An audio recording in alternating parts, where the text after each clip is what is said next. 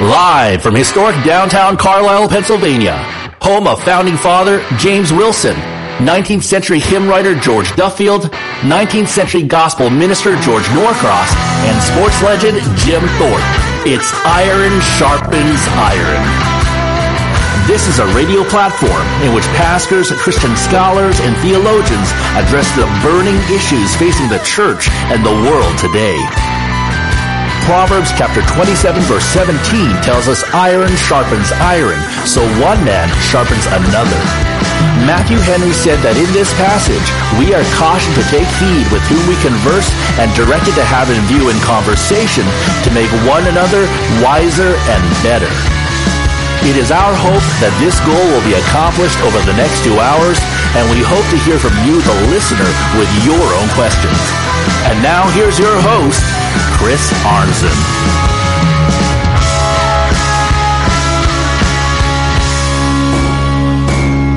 Good afternoon, Cumberland County, Pennsylvania, Lake City, Florida, and the rest of humanity living on the planet Earth who are listening via live streaming at ironsharpensironradio.com. This is Chris Arnzen, your host of Iron Sharpens Iron Radio, wishing you all a happy Thursday on this second day of February 2023. I'm thrilled to have as a returning guest today my old friend Dr. Sam Waldron, President and Professor of Systematic Theology at Covenant Baptist Theological Seminary in Owensboro, Kentucky, and he's also the pastor at Grace Reformed Baptist Church in Owensboro, Kentucky.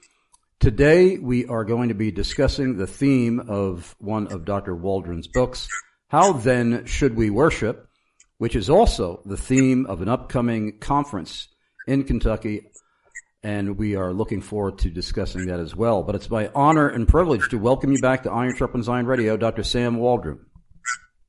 Thank you, Chris. It's good to be with you and good to talk about this important subject in our conference. Well, first of all, tell our listeners about Covenant Baptist Theological Seminary in Owensboro. We are we have for our mission to see men trained to serve the Lord Jesus Christ in the world. Our vision is to raise up both serious Christians and to train them for ministry in the church, but also, and in some ways primarily, our goal is to provide men with a normative theological curriculum that will prepare them for the Christian ministry. We talk about ourselves as being confessional. We talk about ourselves as being accessible, since our courses are available online and through Zoom across the world. And in fact, 20% of our students are from outside the United States. And we talk about ourselves as being affordable as well. And this allows men to stay out of debt, stay in their jobs, stay in their churches, and still get a good training for the ministry by men with advanced degrees in the areas where they're studying and where they're teaching. And I'm also delighted that on your faculty, there is a man that is near and dear to my heart. He's one of my pastors at Grace Baptist Church of Carlisle, Pennsylvania, Pastor John Miller, who is professor of practical theology. So I'm very delighted about that as well. And I think he's president of your board too, isn't he? Well, actually, we're in a little bit of transition. We've just announced that John is our vice president as of the first of the year. Wow. And our academic dean, and I'm very, very thankful for that. Since he's taking those positions, he's transitioning from chairman of the board to just an ordinary board member while he trains our new chairman to take that position. So I'm really thankful for all the help that John has given through the years and his heart for the ministry. We wouldn't be where we are today without his help and without his heart. So we're very thankful for him. Yes, and the congregation at Grace Baptist Church of Carlisle, Pennsylvania is very grateful for him as well. And he would have been with us today serving as my co-host as we interview you on this theme, but he is laboring for the gospel in Mexico right now, so he was unable to join us. But if anybody wants more details on Grace Baptist Theological Seminary in Owensboro, Kentucky, go to cbtseminary.org. cbtseminary.org. Now tell us about this exciting conference that you are having on the same theme. How then should we worship? Yes, we started Covenant Conference last year, and it was hosted by a church in Louisville, Kentucky. This year, it's going to be hosted in Louisville, Kentucky, again at Reformed Baptist Church of Louisville. We're very thankful for Pastor Savastio there. He's a member of our board and a fine pastor of a really good church up there, one of our closest sister churches. And we're going to be hosting the conference at their facilities. They'll be hosting the conference at their facilities this year. And Pastor Savastio, who, as I said, is a fine preacher, is going to be preaching our opening sermon on the Thursday of the conference.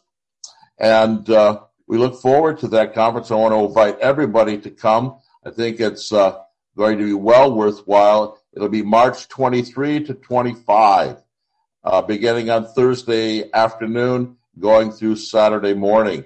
And since it's in Louisville, it's accessible from a lot of places by air or by car, and so we're thankful for that.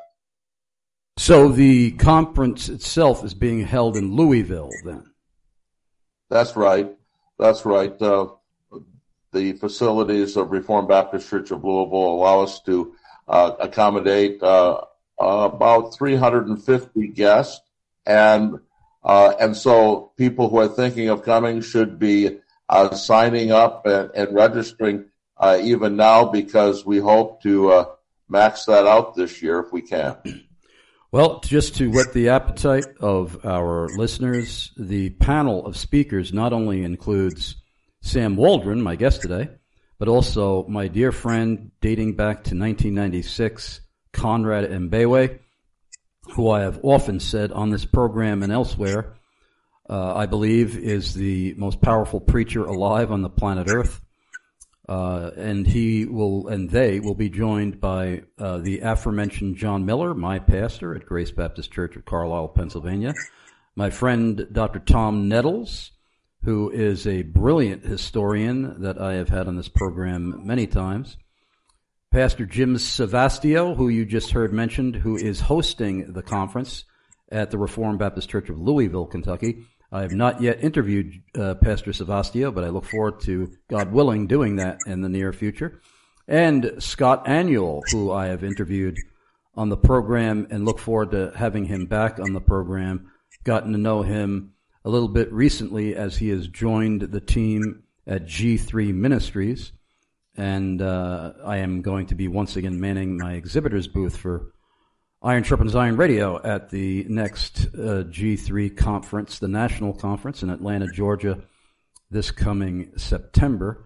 So I'm delighted about that as well. But if anybody wants more information about this, go to cbtseminary.org, cbtseminary.org.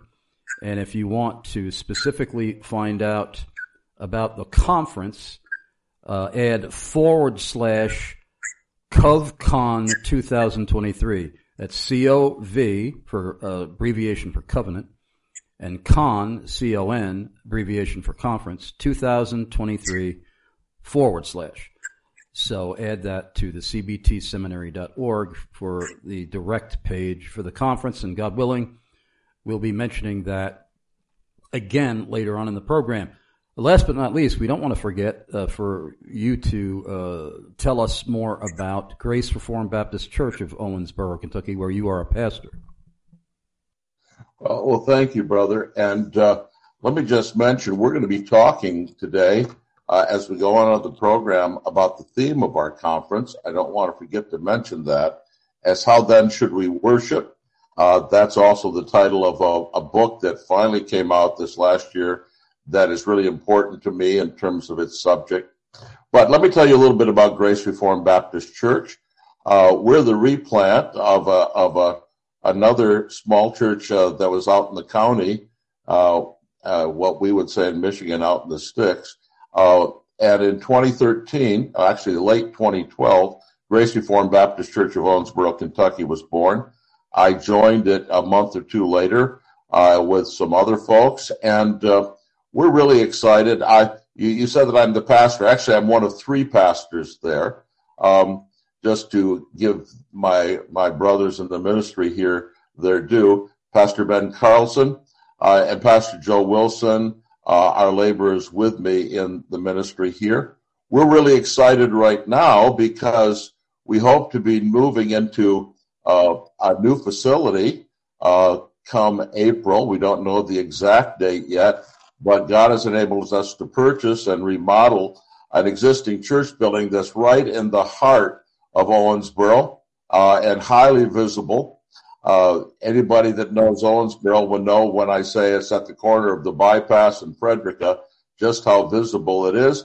And we're really thankful for the way God has worked all things together for good. We hope to move into our new church building in around the 1st of April. We're not dead sure yet. You know how those things tend to go. But we're going to move in the 1st of April, and we're just thankful that we'll be moving in with no debt whatsoever. God has provided, it'll be about $1.5 million by the time we get in from kind Christians, donors, through the people in our church. The seminary has helped raise money for the church as well. And so we're really thankful for what God has done for us in this way. Praise God. Well, I'm going to give our email address right away if anybody has a question that they would like to ask of Dr. Sam Waldron on worship. Our email address is chrisarnzen@gmail.com, chrisarnzen@gmail.com. As always, give us your first name at least, your city and state of residence, and your country of residence if you live outside the USA. Only remain anonymous if your question involves a personal and private matter. Well, first of all, I'd like to ask you, Dr. Waldron, why you were compelled to write a book on this theme. Both you and I are fully aware that there are quite a number of books already available in print, not only written by men who have entered into eternity with Christ many years ago, perhaps even sometimes centuries ago, but also men who are still living, even from a theologically reformed perspective and even from a perspective of affirming the regulative principle of worship. Why did you feel the need or think there is a need to have another volume on the shelves of Christians, on the shelves of their libraries at home, to delve once again into this topic? That's a great question, Chris. And I have a number of things I'd like to say about it. Well, first of all, there's no more important subject in itself. It's our highest calling as human beings to worship God. And so the subject itself is enormously important, and the proper way of worshiping God then is important as well, as important as this theme is. But I was led to write this book, first of all, by a sense that among reformed-ish or reformed writers and theologians, there was a drift away from what was known historically as the regulative principle. I felt like that drift was visible among some Presbyterian writers. I thought that drift was visible in the Neo-Calvinist, the New Calvinist movement, some of whom actually, whether they know it or not, deliberately and directly reject the regulative principle of worship in favor of the normative principle. And so on the one side, I saw that happening. On the other side, I saw a reaction against that move, going in the direction of adopting views that I thought I thought were unnecessary applications, illegitimate applications, really, of the regulative principle. But I saw Reformed brothers, Reformed Baptists, going in the direction of non-instrumentalism, saying that the use of any musical instruments in worship is illegitimate. I saw Reformed brothers moving in the direction of exclusive psalmody, and I wanted to give my own witness against those movements. I should say, as one of my fellow pastors said recently, we don't at Grace Reformed Baptist Church believe in exclusive psalmody, that we do believe in inclusive psalmody. And that's one of the reasons Scott Audiel is actually preaching at our conference this year, because he's done some great work on the Psalms and how the Psalms should be used in our worship and how we should sing the Psalms. But we're agreed that we're both inclusive psalmists and not exclusive psalmists. And so we believe that that non-inspired hymnody, as it's called by some people sometimes, may be used in worship as long as it is scriptural in its teaching and tone. So I saw problems happening on both ends, and then I was becoming convinced of a few principles that I even felt that they needed to be more widely understood in our own Reformed Baptist community.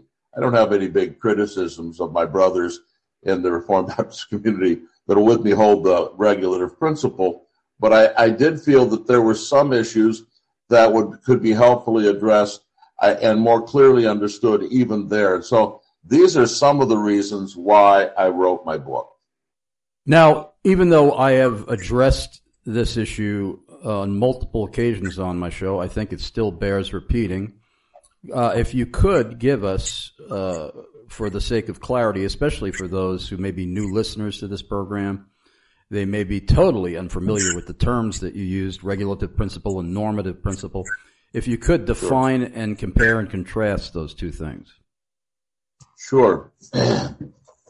Well, I think the best and most important statement of the regulative principle is found in chapter 22 of the 1689 Baptist Confession, which at this point is identical to the Westminster Confession, only it's chapter 21 in the Westminster Confession. And here's the key statement. The acceptable way of worshiping the true God is instituted by himself and so limited by his own revealed will that he may not be worshipped according to the imagination and devices of men, nor the suggestions of Satan, under any visible representations or any other way not prescribed in the Holy Scriptures. And that's the key language right there. If we are to worship God aright, what we do in worship as to its parts and elements has to be actually prescribed in the Holy Scriptures. The normative principle says that while we must not do anything that God forbids or prohibits, we may do many things beyond what he prescribes. And that's the fundamental difference. It's the difference between the Puritans and the Anglicans in England in the 17th century. It's the difference between the Lutherans, who held basically the normative principle, and the Reformed, who held a much stricter view of worship on the continent. And so this is the regulative principle. It's opposed to the normative principle. It's opposed to the idea that as long as we don't do anything that the Bible prohibits, that the Bible says is sinful or wrong, we may do practically anything we want in worship.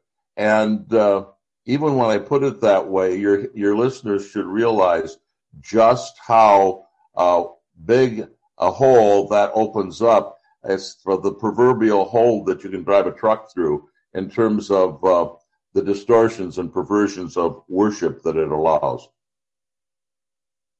Now, just also for the sake of clarity, if you could let me know your personal positions on a couple of things.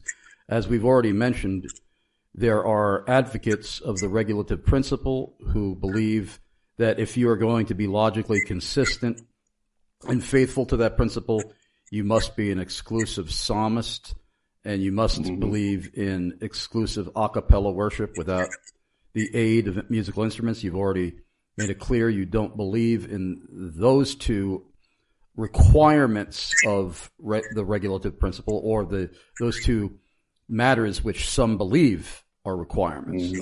But how about choirs, quintets, quartets, duets, or special music by a single singer or even a musician?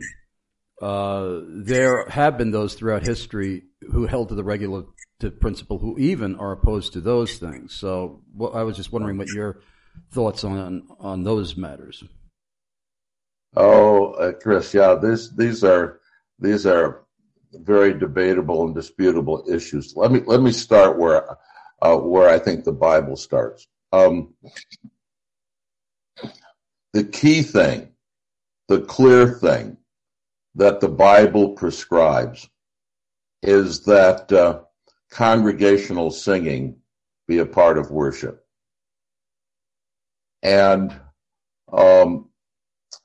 whatever we say about choirs and duets and trios and solos and all of that stuff, whatever we say about that, the key central thing that must not be compromised when it comes to the worship of the church with regard to singing is that there must be congregational singing.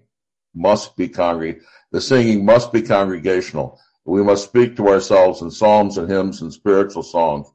And it's the whole congregation that is to sing. I'm personally not a big fan of choirs and so forth, and trios and solos and duets and so forth, as you said. But I'm not going to say, and I don't think I can say, that the Bible clearly prohibits those things. But of course, what we need is an example of that, or a precedent of some kind in Scripture. And I don't see such a precedent in New Testament worship. Yes, in Old Testament worship there were priestly choirs, but now, of course, the point is that in the New Covenant, the whole of the church is a royal priesthood. But now, this would get into all sorts of debatable issues. One man leading the church, is he singing a solo? No, he's not singing a solo, but he is leading the church. A choir that is used to lead the church in its congregational singing. I don't want to contribute to, how can I put this, a kind of persnickety a view of the regulative principle that says if another church thinks that there's some sort of biblical warrant for a choir or use for a solo or something sometime, I don't want to condemn them as not believing in the regulative principle. I think there's room for disagreement about what the Bible does prescribe and so forth.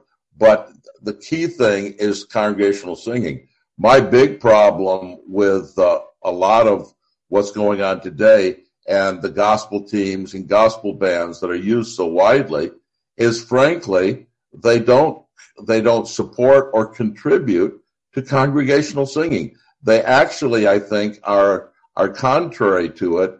There's a sense in which in some churches you go in and you don't know if you're supposed to be there singing as a congregation or if you're listening to some sort of concert. And that's unfortunate. So I'm opposed to gospel teams either being and bands displayed so prominently or the music played so loudly that it actually is contrary to the great and central duty on this matter of congregational singing. Yeah, it's interesting that you said that because I have been on some occasion in Reformed churches that are playing the traditional music, classical Christian music, using the great hymns of the faith but the musical instruments are so loud I can't even hear my own voice. Now that may be of great benefit to those near me that they can't hear my voice, but I'm singing and it's as if I'm just feeling my mouth moving, but I don't even hear anything because the musical instruments are so explosively loud. Well, that's my own testimony too, Chris. I think, thankfully, I've not been in a lot of places where I thought these principles were being blatantly violated. I have been in a couple of places like that. But the two things that stand out in my memory are a Baptist church and then a Reformed church that I was in, where the organ was being played so loudly that I felt that it was a violation of the regulative principle. Wow. And you said something moments ago that clarified your opening definition of the regulative principle. Originally you said that the regulative principle, and of course I'm paraphrasing here, is basically stating that we must use the Holy Scriptures as our blueprint for worship. But isn't it even more specifically that we have to use the New Testament as our blueprint of worship? And because the New Testament does include some Old Testament practices, like the singing of psalms, we include that. But when it's not repeated in the New Testament, we do not include it. Obviously, we'd be involved in all kinds of rituals that people could rightly charge us of being Judaizers in some way. Sure. It's clear from the New Testament and from the Bible that the commanded worship of the Old Testament and what is commanded in the New Testament, there's a transition there, a transformation that must be taken into account. And that the first place and the primary place we have to go to understand what God has prescribed in worship is to the New Testament. Now, that has to be qualified. I mean, some of the Ten Commandments are relevant to worship, of course. And in some ways, some might argue all of them are, but certainly some of them are, 1 through 4, and perhaps the 9th commandment as well, thou shalt not bear false witness, are relevant to worship and so forth. No doubt. So we're not denying that the great moral principles stated in the Ten Commandments are relevant to New Testament worship. But when we start talking about temple, tabernacle worship, when we start talking about priesthood and sacrifice, then we have to talk about the abolition of those things. And we have to say it's not the Old Testament in terms of its detailed ceremonial laws that governs New Testament worship. It's the New Testament. I recently had a student write me a paper arguing that there are things to be learned from the Old Testament ceremonial law and the sacrificial system that may be helpful in ordering worship and liturgy and so forth. And that may be true, but it still is not the primary place. And we have to be very careful about how we use those kind of things. And I think there's actually many of the problems with Roman Catholicism and its worship and other highly liturgical worship places of worship is that there has been a tendency to want to try to emulate Old Testament worship rather than realizing that now in the New Age, those who worship God is seeking those to worship Him, that must worship Him in spirit and truth. And John chapter 4 makes very plain some of the great distinctions between Old Testament worship and New Testament worship. Well, we have to go to our first commercial break right now. And if you have a question for Dr. Sam Waldron, please submit it to chrisarnzen@gmail.com, CHRISARNZEN@gmail.com. As always, give us your first name at least, your city and state, and your country of residence. Only remain anonymous if your question involves a personal and private matter. Let's say you are in disagreement over your own church's approach to worship. And you'd rather not bring into the public consciousness your name and identity.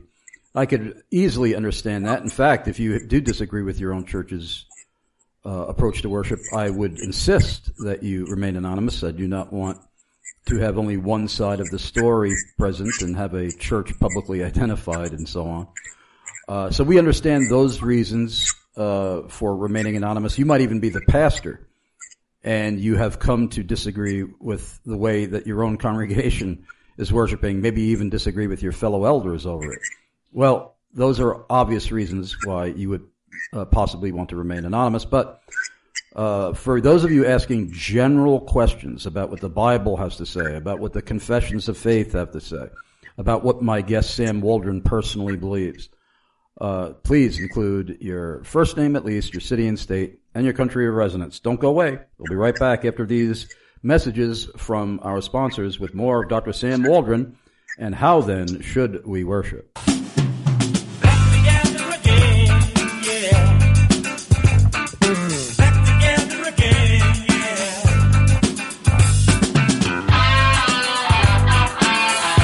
James White of Alpha and Omega Ministries here. I'm very excited to announce that my longtime friend Chris Arnzen of Iron Sharpens Iron Radio and I are heading down to Atlanta, Georgia again for the G3 National Conference. That's Thursday, September 21st through Saturday the 23rd on a theme that I've been preaching, teaching, writing about, and defending in live public debates for most of my life, the sovereignty of God. I'll be joined on the speaking roster by Steve Lawson, Vodi Balcom, Paul Washer, Virgil Walker, Scott Aniol, and Josh Bice, founder of G3 Ministries. And there's more great news. Chris Arnzen of Iron Sharpens Iron Radio can get you a 30% discount off the registration fee. Go to g3min.org. That's g3min.org and enter promo code G3ISIR. That's G3ISIR for the 30% discount. Chris Arnzen and I look forward to seeing you all Thursday, September 21st through Saturday the 23rd for the G3 National Conference in Atlanta, Georgia on the sovereignty of God. Make sure you stop by the Iron Sharpens Iron Radio exhibitor booth and say hi to Chris Arnzen while you're there. Go to g3min.org and enter promo code G3ISIR for your 30% discount off the registration fee.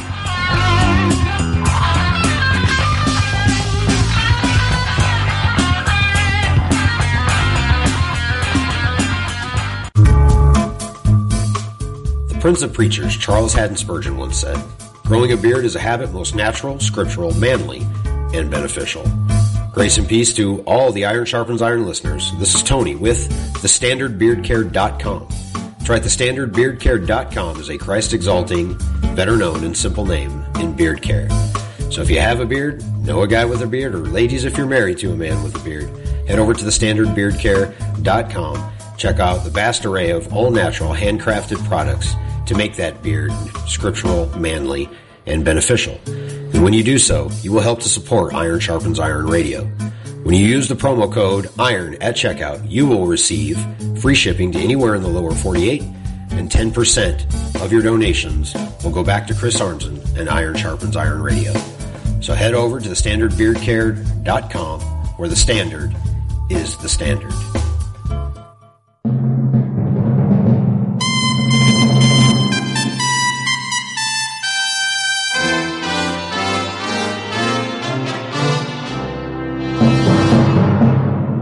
Hi, I'm Brian McLaughlin, president of the SecureCom Group and an enthusiastic supporter of Chris Arnzen's Iron Sharpens Iron radio program. The SecureCom Group provides the highest level of security, closed-circuit television, access control, and communication systems for Manhattan's top residential buildings, as well as churches, commercial properties, municipalities, and more. We custom install exactly what you need to protect yourself, including digital recording, off-site viewing, and connectivity from most smart devices. From simple code-activated systems to the latest technology using facial recognition, the SecureCom Group has it. We also provide the latest in intercom and IP telephone systems. In addition, we provide superior networking platforms. We'll create, maintain, and secure your local network. Whether it's a Wi-Fi or hardwire network, we'll implement the latest secured firewall, endpoint solutions, and cloud backup. I would love to have the honor and privilege of helping protect the lives and property of Iron Sharpens Iron radio listeners and their associates. For more details on how the SecureCom Group may be of service to you with the very latest in security innovations, call 718-353-3355. That's 718-353-3355. Or visit SecureComGroup.com. That's SecureComGroup.com. This is Brian McLaughlin of the SecureCom Group, joining Chris Arnzen's family of advertisers to keep Iron Sharpens Iron radio on the air.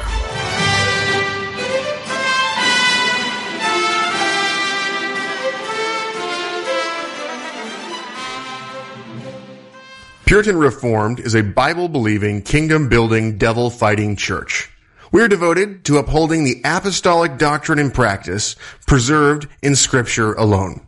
Puritan Reformed teaches men to rule and lead as image-bearing prophets, priests, and kings. We teach families to worship together as families. Puritan is committed to teaching the whole counsel of God so that the earth will be filled with the knowledge of God as the waters cover the sea. We sing the Psalms, teach the law, proclaim the gospel, make disciples, maintain discipline, and exalt Christ. This is Pastor David Reese of Puritan Reformed in Phoenix, Arizona. Join us in the glorious cause of advancing Christ's crown and covenant over the kings of the earth. Puritan Reformed Church. Believe, build, fight. PuritanPHX.com.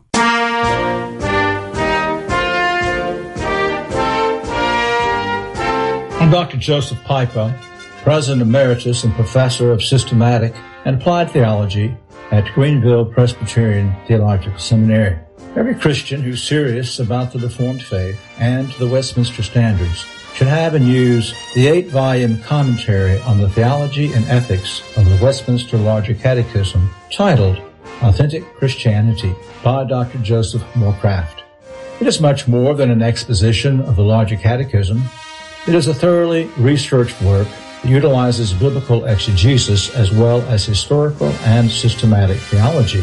Dr. Moorcraft is pastor of Heritage Presbyterian Church of Cumming, Georgia, and I urge everyone looking for a biblically faithful church in that area to visit that fine congregation. For details on the 8-volume commentary, go to westminstercommentary.com, westminstercommentary.com. For details on Heritage Presbyterian Church of Cumming, Georgia, visit heritagepresbyterianchurch.com, heritagepresbyterianchurch.com. Please tell Dr. Moorcraft and the saints at Heritage Presbyterian Church of Cumming, Georgia, that Dr. Joseph Pipa of Greenville Presbyterian Theological Seminary sent you.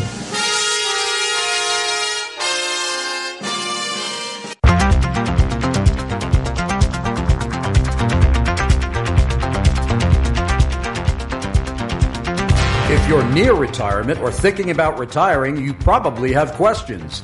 How do you make your savings last? How much should you take out and when? You're ready for retirement, but are your finances? Art Amundsen, an Edward Jones financial advisor, can help you build a strategy to help make sure your finances keep up with your long-term needs. Do what it takes to get there. Now it's time to make the most of retirement. Visit edwardjones.com. That's edwardjones.com or call 717-258-4688. 717-258-4688. We here at Iron Sharpens Iron Radio are forever grateful for the generous financial support of Art Amundsen, Edward Jones financial advisor in Carlisle, Pennsylvania. Call 717-258-4688 today. Hello, my name is Anthony Uvinio, and I'm one of the pastors at Hope Reformed Baptist Church in Coram, New York, and also the host of the ReformRookie.com website. I want you to know that if you enjoy listening to the Iron Sharpens Iron radio show like I do, you can now find it on the Apple's iTunes app by typing Iron Sharpens Iron Radio in the search bar. You no longer have to worry about missing a show or a special guest because you're in your car or still at work. Just subscribe on the iTunes app and listen to the Iron Sharpens Iron radio show at any time, day or night. Please be sure to also give it a good review and pass it along to anyone who would benefit from the teaching and the many solidly reformed guests that Chris Arnzen has on the show. Truth is so hard to come by these days, so don't waste your time with fluff or fake news. Subscribe to the Iron Sharpens Iron radio podcast right now. And while you're at it, you can also sign up for the ReformRookie.com podcast and visit our website and the YouTube page. We are dedicated to teaching Christian theology from a Reformed Baptist perspective to beginners in the faith as well as seasoned believers. From Keach's Catechism and the Doctrines of Grace to the Olivet Discourse and the Book of Leviticus, the Reform Rookie podcast and YouTube channel is sure to have something to offer everyone seeking biblical truth. And finally, if you're looking to worship in a Reformed church that holds to the 1689 London Baptist Confession of Faith, please join us at Hope Reformed Baptist Church in Coram, New York. Again, I'm Pastor Anthony Uvino, and thanks for listening. Welcome back. If you just tuned us in, our guest today for the entire program is Dr. Sam Waldron, President and Professor of Systematic Theology at Covenant Baptist Theological Seminary in Owensboro, Kentucky, where he also serves as the pastor of Grace Reformed Baptist Church in that fine city. We are discussing Dr. Waldron's new book, How Then Should We Worship?, which is published by 10 of those. Interesting name for a publisher. And if you have any questions regarding this very important topic, our email address is chrisarnzen@gmail.com, CHRISARNZEN@gmail.com. Give us your first name at least, your city and state, and your country of residence. We do have a listener. I usually only give the first names of listeners when they submit questions, but since this is a former sponsor of Iron Sharpens Iron Radio who moved out of the fine state of Pennsylvania to Forest, Virginia, the company that she and her husband owned and operated, Cumberland Valley Bible Book Service, still sponsors this program, but this listener no longer owns that company. It has been sold to different owners. But our listener in Forest, Virginia is Patricia Jennings, wife of Todd Jennings, the former owners for many years of CVBBS.com, Cumberland Valley Bible Book Service. And Patricia says, what does reverence and awe mean to you? Are you there, Dr. Waldron? Yes, I'm here. That's a great question. There's a very good book. I think it's by Darrell Hart, and I think the name of it is Worship with Reverence and Awe.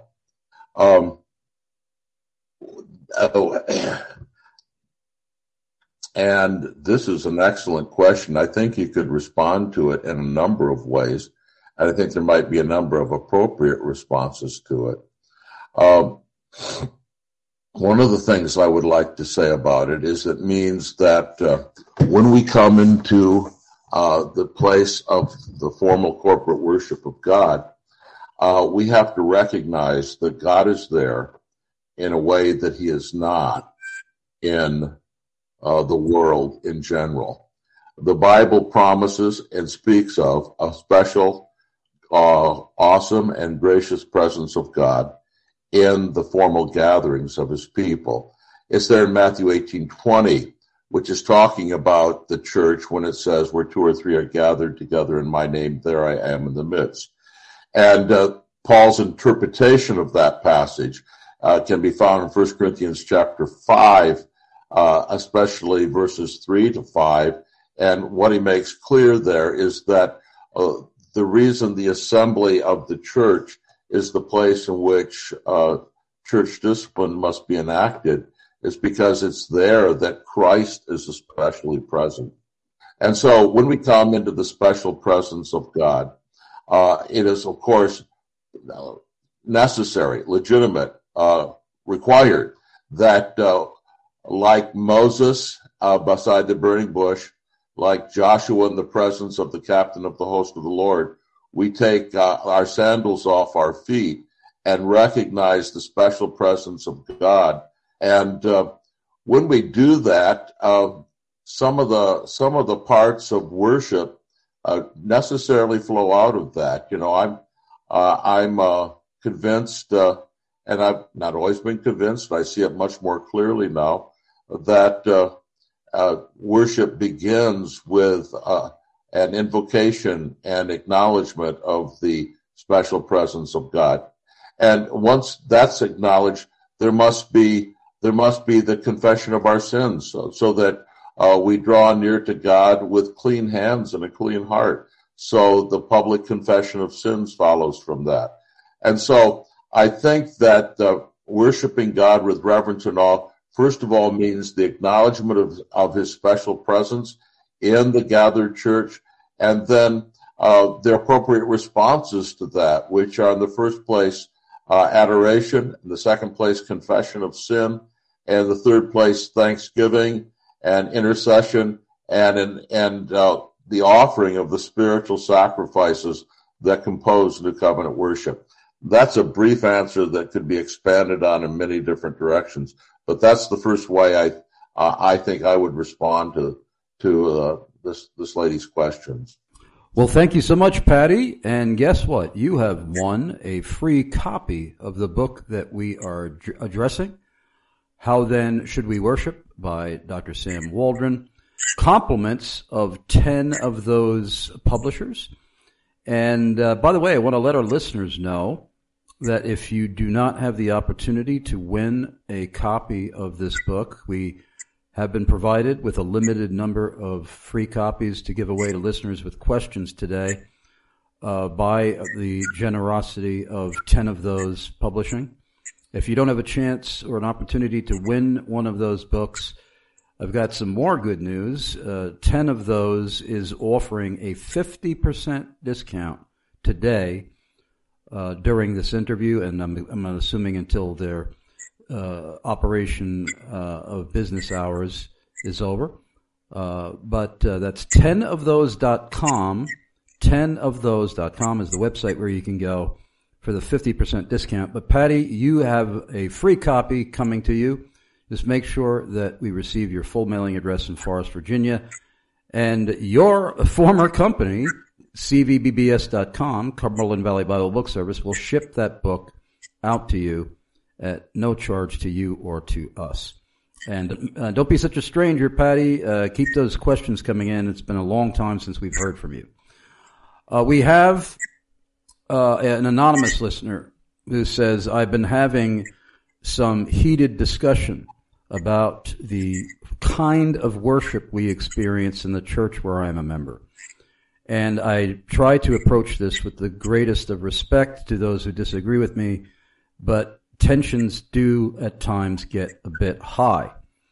I was wondering how you respond to the claim that God has a different attitude towards worship in the New Covenant. We are far more free to worship and be more creative than God permitted in the Old Testament, because we do not have God executing people like he did with Nadab and Abihu, who burst into flame when they offered strange incense to the Lord.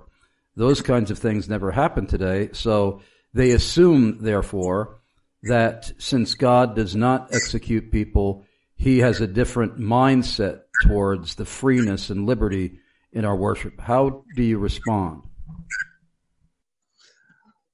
Well, that's a great question. I think he's dealing with a common misunderstanding and misconception, which ought to be undermined, first of all, by the fact that the God of the New Testament is not a different God than the God of the Old Testament.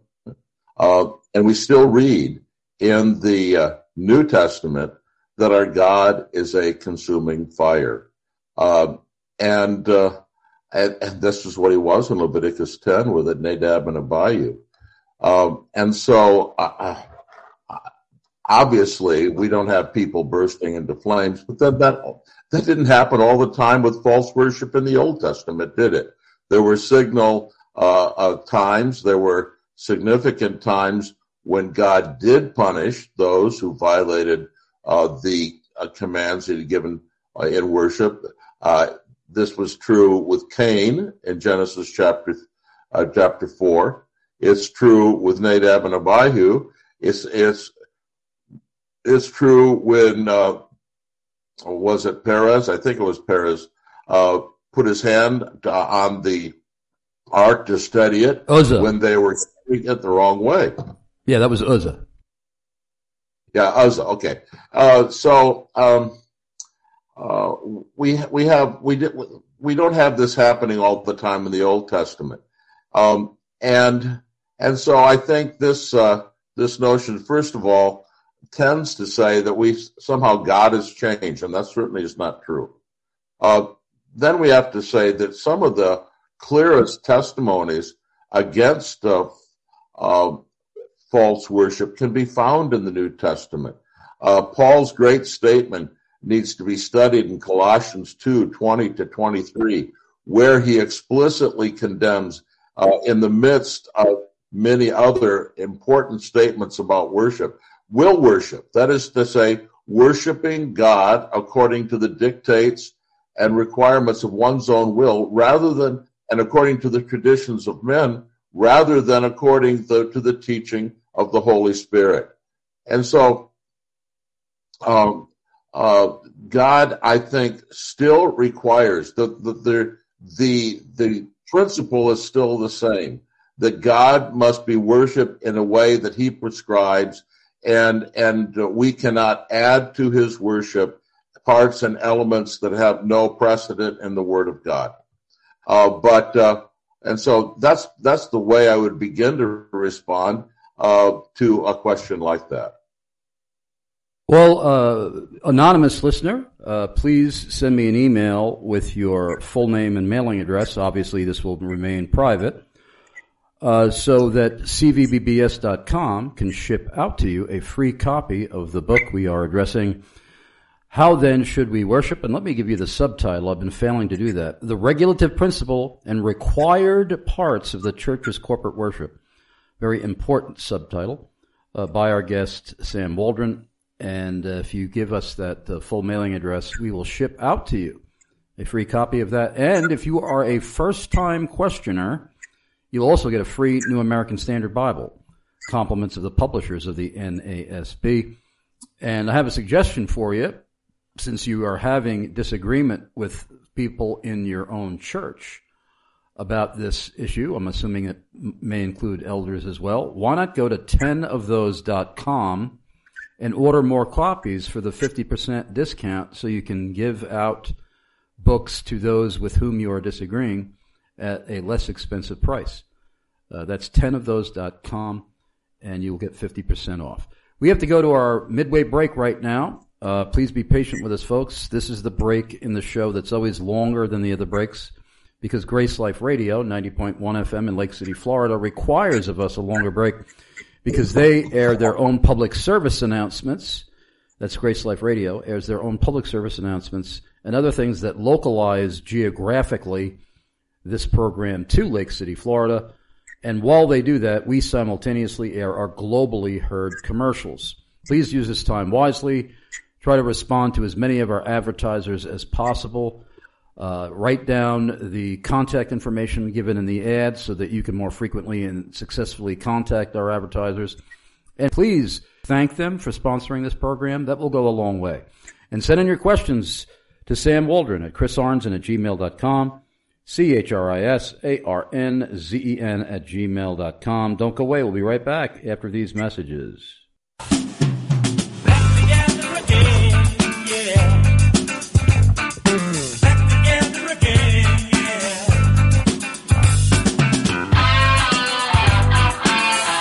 James White of Alpha and Omega Ministries here. I'm very excited to announce that my longtime friend Chris Arnzen of Iron Sharpens Iron Radio and I are heading down to Atlanta, Georgia again for the G3 National Conference. That's Thursday, September 21st through Saturday the 23rd, on a theme that I have been preaching, teaching, writing about, and defending in live public debates for most of my life, the sovereignty of God.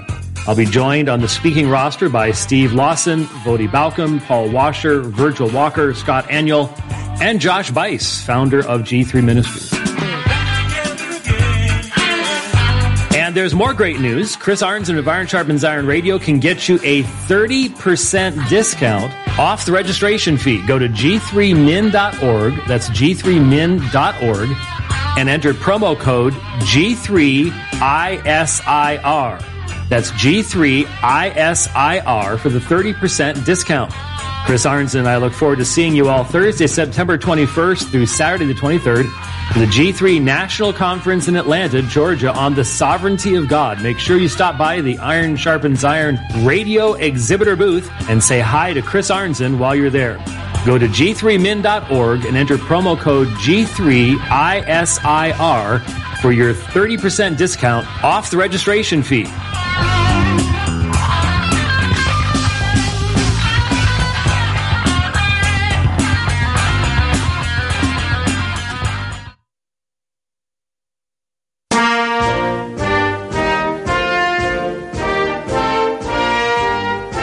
I'm Dr. Joseph Pipa, President Emeritus and Professor of Systematic and Applied Theology at Greenville Presbyterian Theological Seminary. Every Christian who's serious about the Reformed faith and the Westminster Standards should have and use the 8-volume commentary on the theology and ethics of the Westminster Larger Catechism titled Authentic Christianity by Dr. Joseph Morecraft. It is much more than an exposition of the Larger Catechism. It is a thoroughly researched work that utilizes biblical exegesis as well as historical and systematic theology. Dr. Morecraft is pastor of Heritage Presbyterian Church of Cumming, Georgia, and I urge everyone looking for a biblically faithful church in that area to visit that fine congregation. For details on the 8-volume commentary, go to westminstercommentary.com, westminstercommentary.com.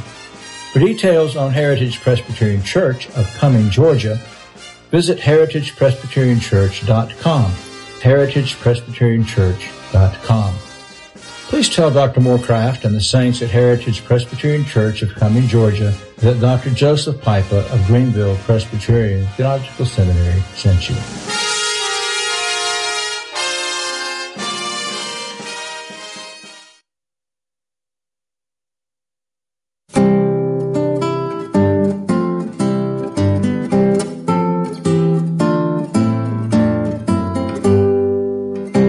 Iron Sharpens Iron Radio first launched in 2005, the publishers of the New American Standard Bible were among my very first sponsors. It gives me joy knowing that many scholars and pastors in the Iron Sharpens Iron Radio audience have been sticking with or switching to the NASB.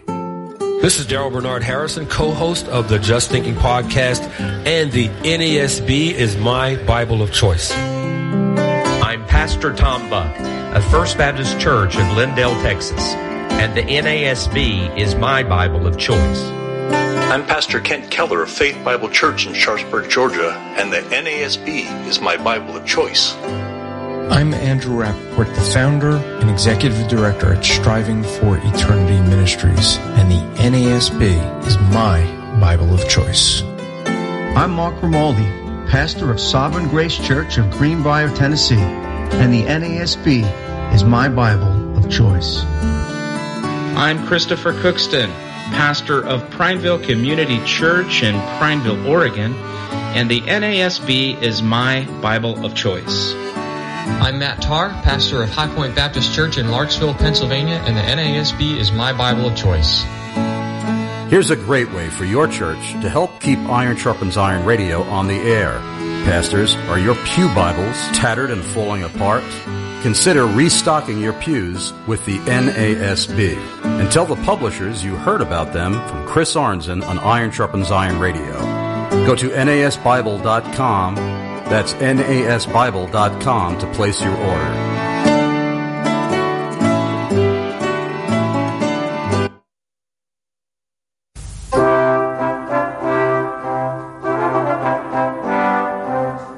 If you love Iron Sharpens Iron Radio, one of the best ways you can help keep the show on the air is by supporting our advertisers. One such faithful advertiser who really believes in what Chris Arnzen is doing is Daniel P. Patafuco, serious injury lawyer and Christian apologist. Dan is the president and founder of the Historical Bible Society. Their mission? To foster belief in the credibility of Scripture as the written Word of God. They go to various churches, schools, and institutions to publicly display a rare collection of biblical texts, along with a fascinating presentation by Mr. Buttafuoco demonstrating the reliability of Scripture. To advance the cause of the gospel, they created a beautiful, perfect facsimile of the genealogy of Jesus Christ from the original engravings contained in a first edition 1611 King James Bible. This 17th century hand-engraved chart shows the family tree of Jesus Christ going back to Adam and Eve. This book is complete with gorgeous full-size illustrations of Noah's Ark and the Tower of Babel, and an explanation of why the genealogy of Jesus is so important for his claims to the throne of the universe. Originals of this work are in museums, and nobody has ever made it accessible to the public in a large book form before. You can have your own copy of this 44-page genealogy book for a donation of $35 or more. Visit historicalbiblesociety.org.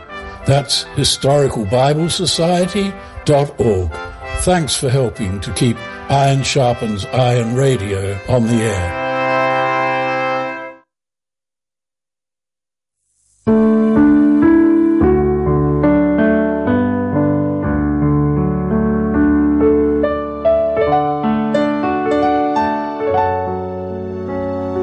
As host of Iron Sharpens Iron Radio, I frequently get requests from listeners for church recommendations.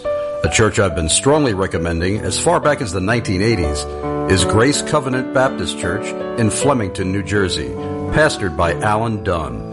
Grace Covenant Baptist Church believes it's God's prerogative to determine how He shall be worshipped and how He shall be represented in the world. They believe churches need to turn to the Bible to discover what to include in worship and how to worship God in spirit and truth. Grace Covenant Baptist Church endeavors to maintain a God-centered focus, reading, preaching, and hearing the Word of God. Singing psalms, hymns, and spiritual songs, baptism, and communion are the scriptural elements of their corporate worship, performed with faith, joy, and sobriety.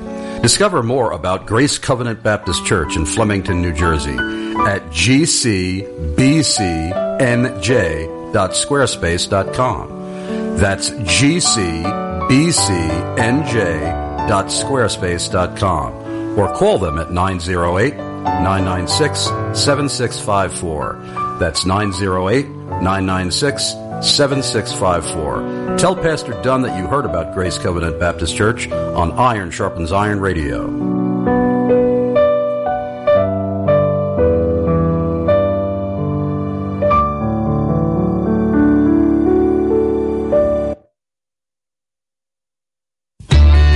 Getting a driver's license, running a cash register, flipping burgers, passing 6th grade.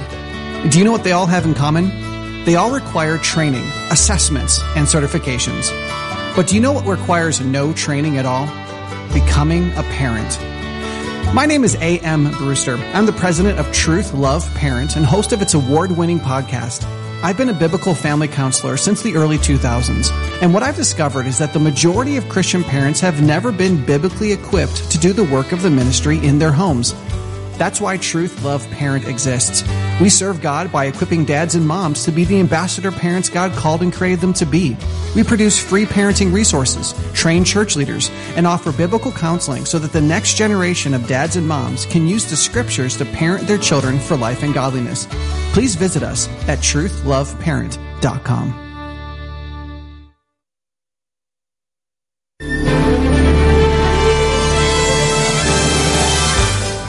Every day at thousands of community centers, high schools, middle schools, juvenile institutions, coffee shops, and local hangouts, Long Island Youth for Christ, staff and volunteers meet with young people who need Jesus. We are rural and urban, and we are always about the message of Jesus. Our mission is to have a noticeable spiritual impact on Long Island, New York, by engaging young people in the lifelong journey of following Christ. Long Island Youth for Christ has been a stalwart bedrock ministry since 1959. We have a world-class staff and a proven track record of bringing consistent love and encouragement to youths in need all over the country and around the world. Help honor our history by becoming a part of our future. Volunteer, donate, pray, or all of the above. For details, call Long Island Youth for Christ at 631-385-8333. That's 631-385-8333. Or visit liyfc.org. That's liyfc.org.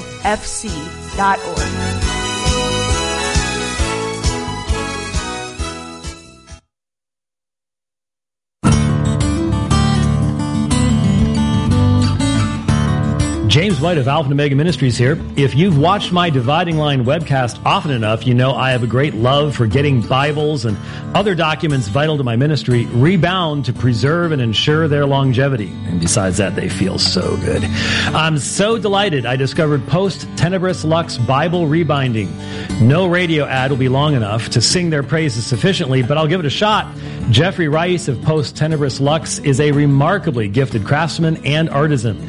All his work is done by hand, from the cutting to the pleating of corners to the perimeter stitching.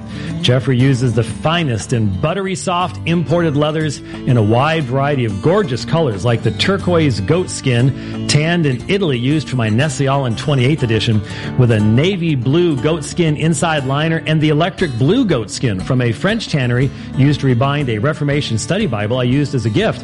The silver gilding he added on the page edges has a stunning mirror finish resembling highly polished chrome.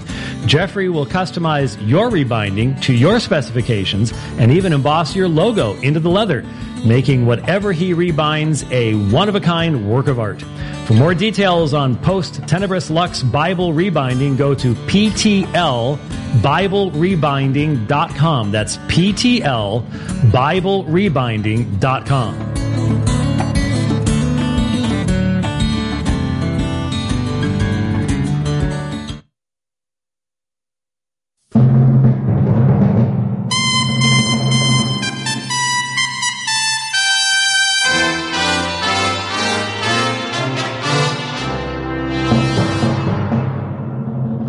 I'm Brian McLaughlin, president of the SecureCom Group and an enthusiastic supporter of Chris Arnzen's Iron Sharpens Iron radio program.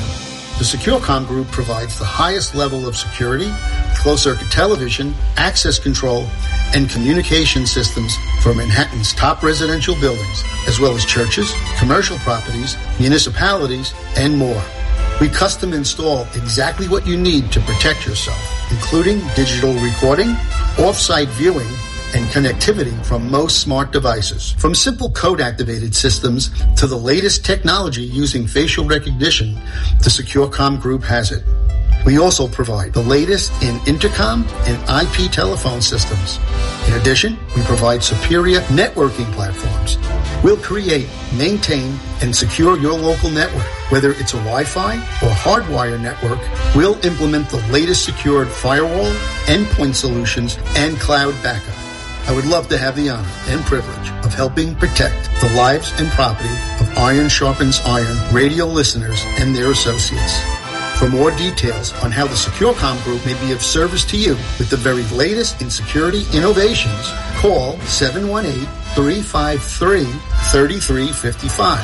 That's 718-353-3355. Or visit SecureComGroup.com. That's SecureComGroup.com. This is Brian McLaughlin of the SecureCom Group, joining Chris Arnzen's family of advertisers to keep Iron Sharpens Iron radio on the air.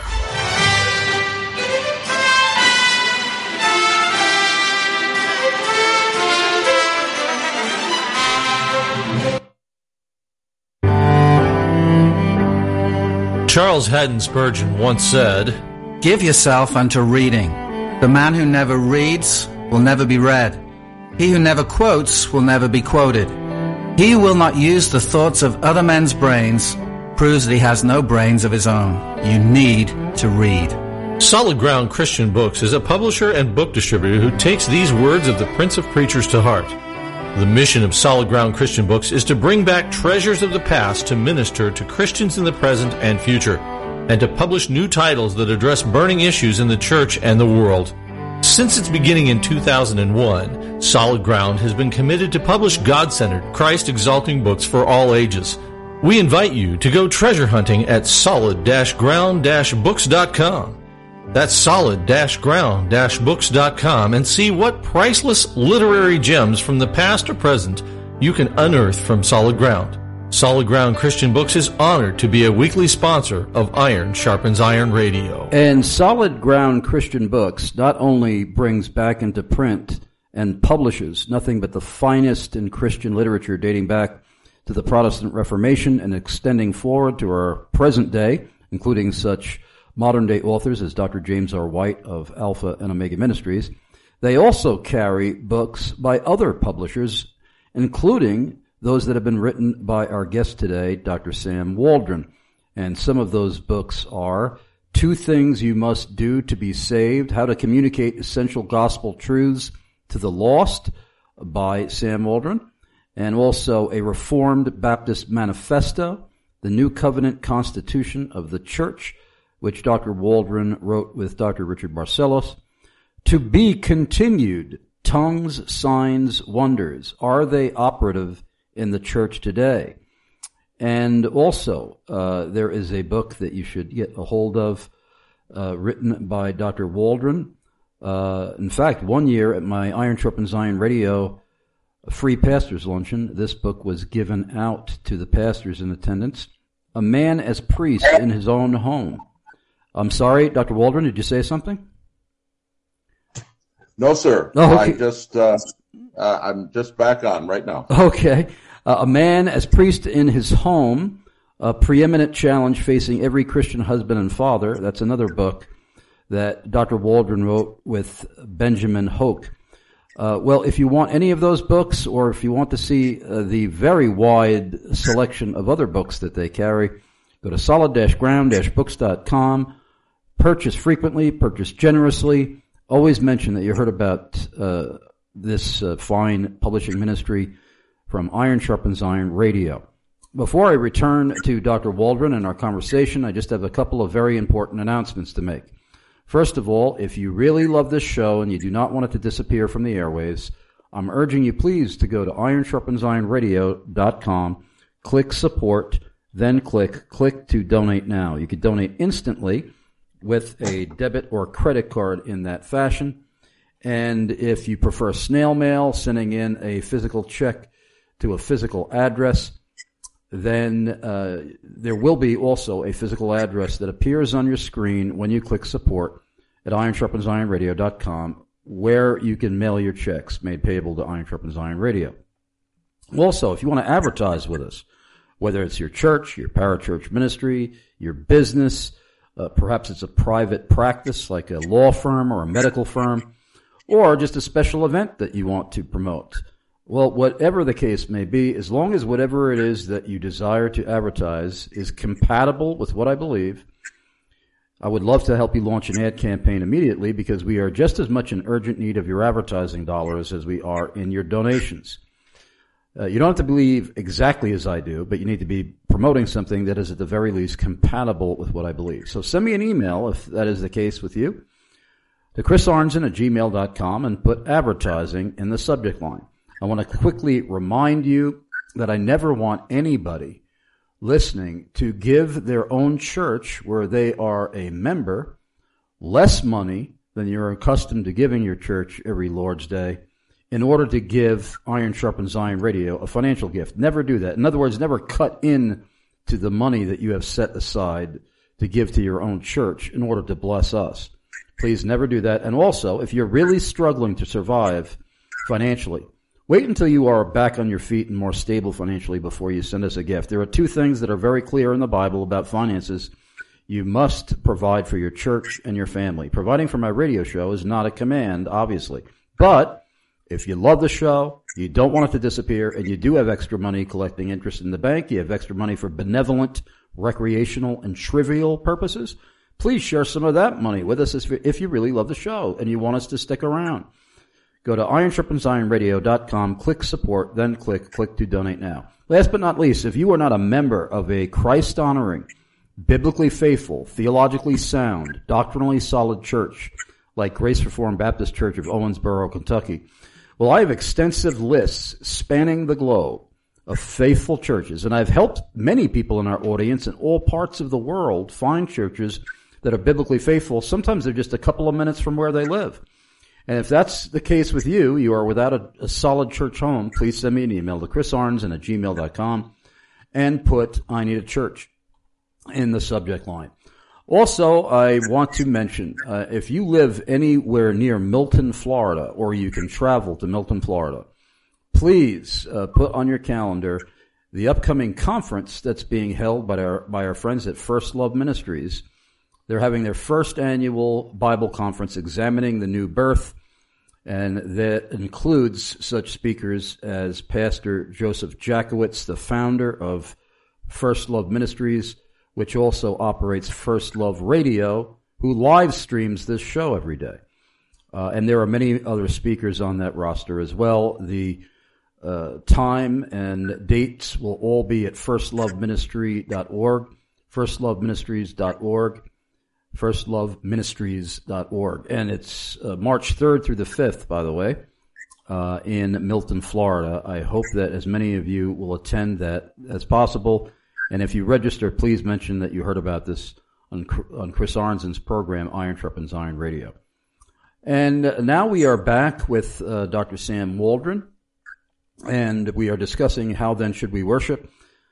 And if you have a question of your own, please submit it to chrisarnzen@gmail.com, CHRISARNZEN@gmail.com. Give us your first name, at least your city and state, and your country of residence. Only remain anonymous if your question is personal and private. Dr. Waldron, a previous questioner brought up how there is a conflict in his church about those, or between those who believe in the regulative principle and those that believe in a freer way to worship. Those on the other side claiming that since we don't have God doing things like having violators of his worship commands burst into flame, as did Nadab and Abihu for offering strange incense in the Old Testament, therefore we must have freer worship in the New Testament. Just because we believe in the regulative principle does not mean, I'm sure you would agree, that there is no freedom at all in worship, as if we are somehow saddened that we are being stifled and held prisoner to something with an exaggerated form of strictness when we worship. It's just that we have to be careful that it is biblical. Am I off base here? No, I think you're right. That's something else that needs to be said. Look, the New Testament talks of the extensive ceremonial laws and civil laws under which Israel was placed as a burden, as the kind of thing that was necessary for child training. It is a burden. It is a vexation for adults to be placed under the kind of requirements that are intended to train children, right? And in some sense, Paul speaks in Galatians 4 of the church having come to its majority and not being a minor child under a schoolmaster like Old Testament Israel was. So I think there's an element of truth in what you're saying. I certainly do. The requirements for worship are simple, and our worship is simpler. It's not external with all the laws that govern the externalities of Old Testament worship. And so there's a simplicity about New Covenant worship that does mean, in some sense, I think that there's a freedom about it. But let's not mistake what we mean by that. It's a freedom under God's law. It's a freedom under the prescriptions for worship. And there are prescriptions for worship in the New Testament. And the principle of what is commanded is required and what is not commanded is forbidden. That's G.I. Williamson. is still basically true. We need to have not explicit commands, but we do need to have commands, examples, or precedents for things taking place in worship in the New Testament church, found in the New Testament, if we're going to practice those things in our worship. There's another principle that may touch on what you're talking about, Chris, and that's the principle of the important distinction between the parts or elements of worship and the circumstances of worship. Once more, the confession is very helpful here. In fact, we should always read chapter 22:1 in comparison with chapter 1, paragraph 6, which speaks of the sufficiency of Scripture, and in that way speaks of the regulative principle, when it says the whole counsel of God concerning all things necessary for his own glory, man's salvation, faith, and life is either expressly set down or necessarily contained in the Holy Scriptures, unto which nothing at any time is to be added, whether by new revelation of the Spirit or traditions of men. But then you have this qualifying statement with regard to the sufficiency of Scripture, and in that way with regard to the regulative principle, which is the sufficiency of Scripture applied to worship. Nevertheless, we acknowledge the inward illumination of the Spirit of God to be necessary for the saving understanding of such things as are revealed in the Word. And then there's this important statement, and that there are some circumstances concerning the worship of God and government of the church, common to human actions and societies, which are to be ordered by the light of nature and Christian prudence, according to the general rules of the Word, which are always to be observed. And so, yes, with regard to not the parts and elements, but with regard to the circumstances of worship, there is liberty to apply the parts of worship in ways that are culturally appropriate to the circumstances of the church that's involved. The confession makes a distinction, and we must make a distinction between the parts and the circumstances of worship. Let me give you one illustration of where this becomes important. There are those who argue against the use of all musical accompaniment in worship, instrumental accompaniment in worship, because they say it's not a part of worship. And I would grant their argument at this point. In the New Testament. In the New Testament, that's right. Because the Old Testament accompaniments seem to have had, in some sense, a divine command behind them.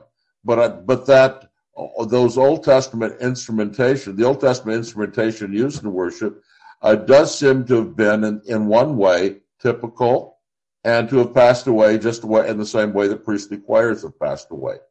But here's the distinction that's important.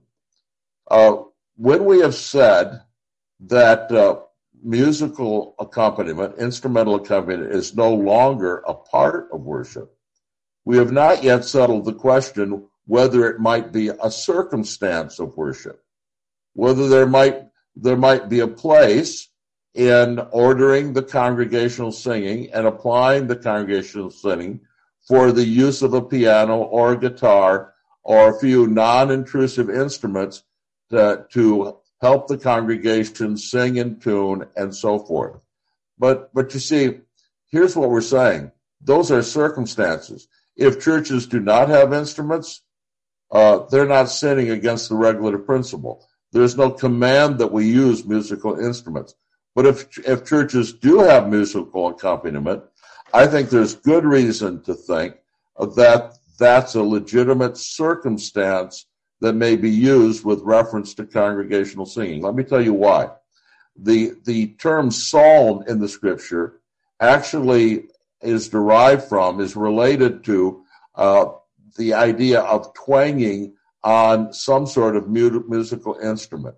So, also, it's hard to believe that if instrumental accompaniment instrumental use of instruments in Old Testament temple worship was even required, that it is somehow, even if it's not a part of worship, not somehow now forbidden.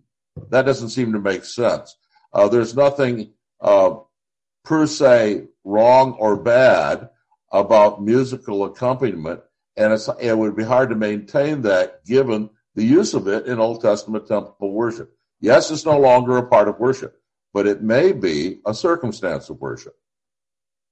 We actually have a listener question that goes right along with what you were just saying, or at least it applies to what you were saying. We have Christian in Suffolk County, Long Island, New York, and Christian says, since the Bible is completely silent about melodies, how do we know when a melody is a wrong kind of melody in a worship song and makes it more of a secular or worldly sounding song? Well, I'm not sure I can give a complete answer to that, but let me say a couple of things, Chris. There is a difference, and an important difference, between performance music and congregational singing. If a tune is so complicated,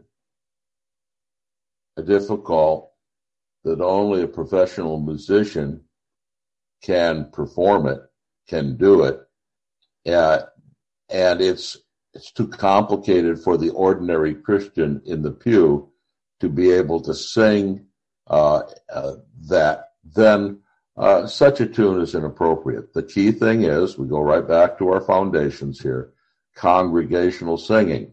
We have congregational singing, we must have tunes, melodies that the congregation can sing.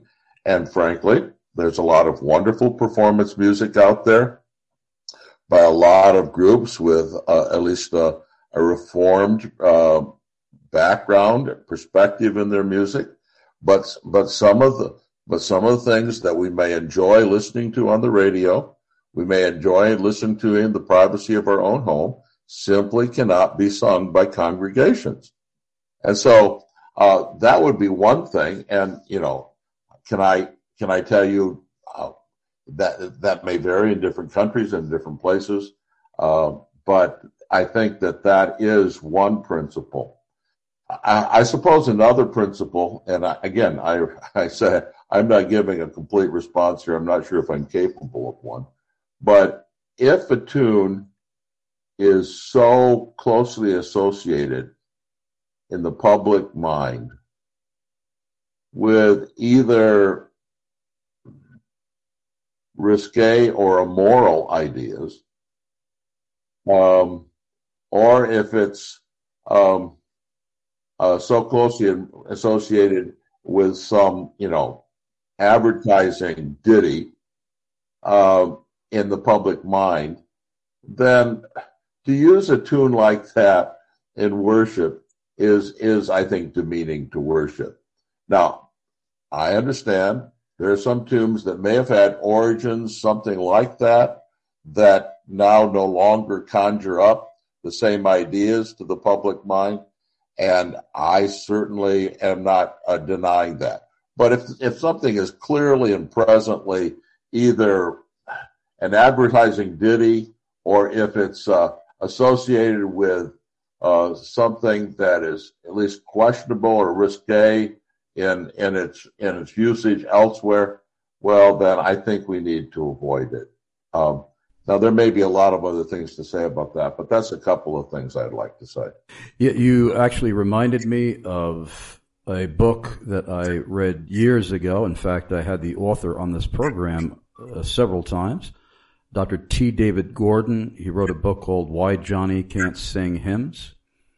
Yeah. And I remember during the interview when somebody asked a similar or identical question from the audience, he said, well, imagine what your reaction would be if a loved one of yours died and you are at the funeral parlor while people are paying their respects, and someone who wants to pay tribute to your deceased loved one begins playing the kazoo, and how you would react to that frivolous sounding instrument and noise, because a kazoo is typically thought of in an amusing and an even comical sort of way. So therefore, it would be very inappropriate, unless for some reason the loved one who has perished was a kazoo fanatic or something like that. That would be a very inappropriate thing to do in a worship service. I mean, in a funeral service. Yeah, so it's a matter of propriety, isn't it? But this does not mean that there are not wonderful worship hymns being written today. Our church sings a number of the Getty hymns, as they're known, and I don't think we should do that to the exclusion of the great tradition of Reformed hymnody that's found in things like the Trinity Hymnal and the Trinity Hymnal Baptist edition. But I certainly think that there is a place for the mixture of those things so that we wisely combine old and new. By the way, Christian in Suffolk County, Long Island, you have won a free copy of the book that we are addressing today by our guest, Dr. Sam Waldron. How then should we worship? The regulative principle and required parts of the church's corporate worship. And so please give us your full mailing address on Long Island so that cvbbs.com can ship that free book out to you. And also I want to remind our listeners that our friends at 10 of those publishing who have published this book are offering a 50% discount.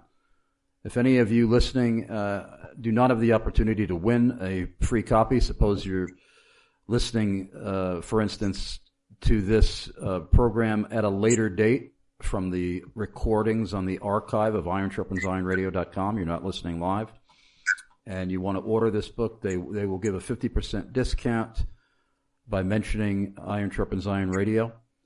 And also, those of you who have won the book, perhaps you want to order more copies. Well, I believe this is a limited time offer actually for today, so that you can clarify when you contact 10ofthose.com to make your purchase.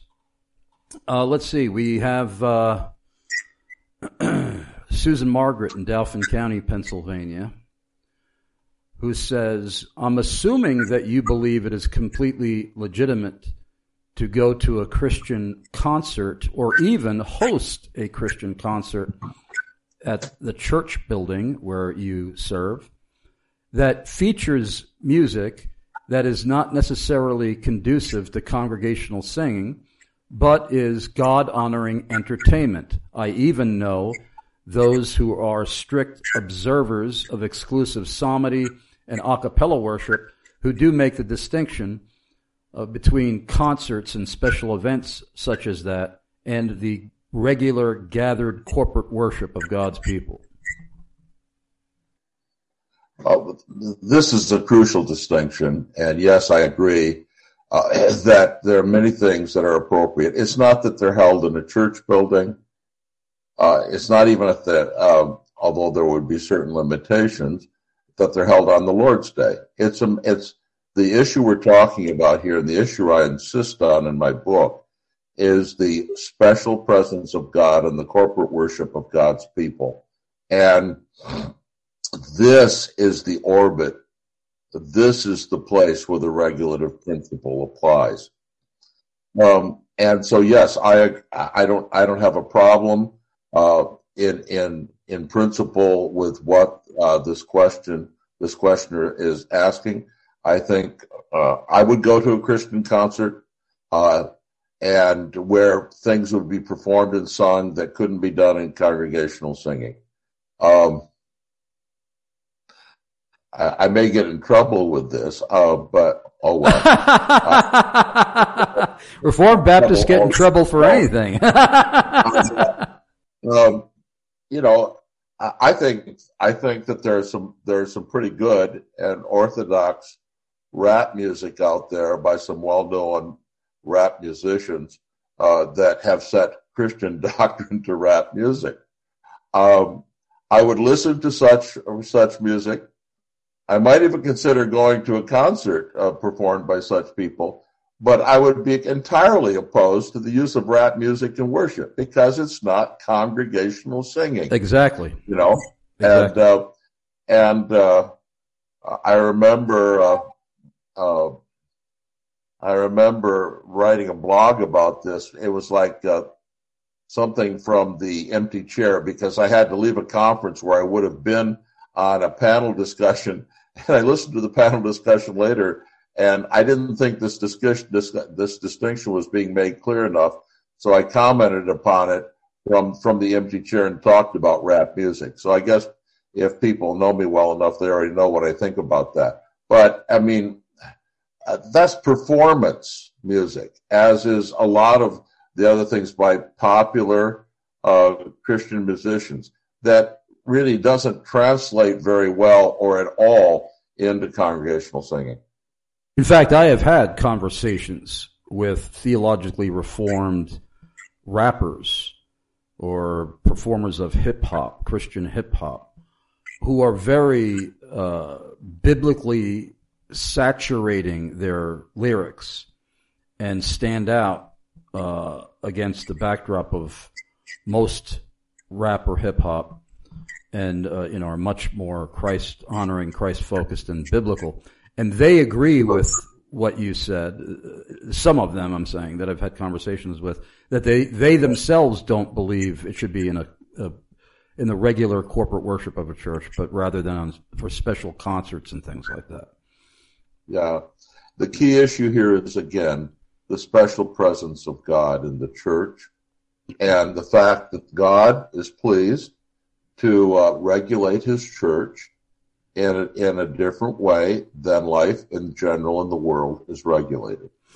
All of life in the world is under the moral law of God and the Ten Commandments, and ought to abide by that and not violate those things. But within the boundaries of God's general laws, moral laws, there is great liberty. The way he governs his church is much more restrictive. Now, one of the things I try to answer in my book, Chris, is why is that the case? And that's why I opened the book with a chapter entitled Holy Church, in which I argue that the church is holy in a way that the rest of life, in a way that even other divine institutions like the family and the church are not holy. And that it is because of this special holiness of the church that God is pleased to regulate what goes on in his church in a way that is different than the way he regulates life in the rest of the world. And I think that's one of the, you asked me some of the reasons why I wrote the book. One of the reasons I wrote it is because I wanted to underscore this principle. It's not just the regulative principle of worship, which says too little and says too much in some ways. It's the regulative principle of the church, and this regulative principle of the church applies not just to its corporate worship, the formal worship of the church. It also applies, and this is suggested by the confession, to the government of the church. We also do not have a right to add offices and our own ideas and our products of our own imagination to how the church is governed. And so that's why 1:6 says there are some issues related to the government and worship of the church that have circumstances related to them that have to be handled by the light of nature. What it's implying there, though, is that the parts of church government are prescribed by God, and we must not add to those parts either when it comes to the government of the church. Well, we have to go to our final break. It's going to be a lot more brief than the other breaks. If you have a question, send it in as soon as you can, because we're rapidly running out of time. ChrisArnzen@gmail.com. Don't go away. We'll be right back with Sam Waldron after these messages.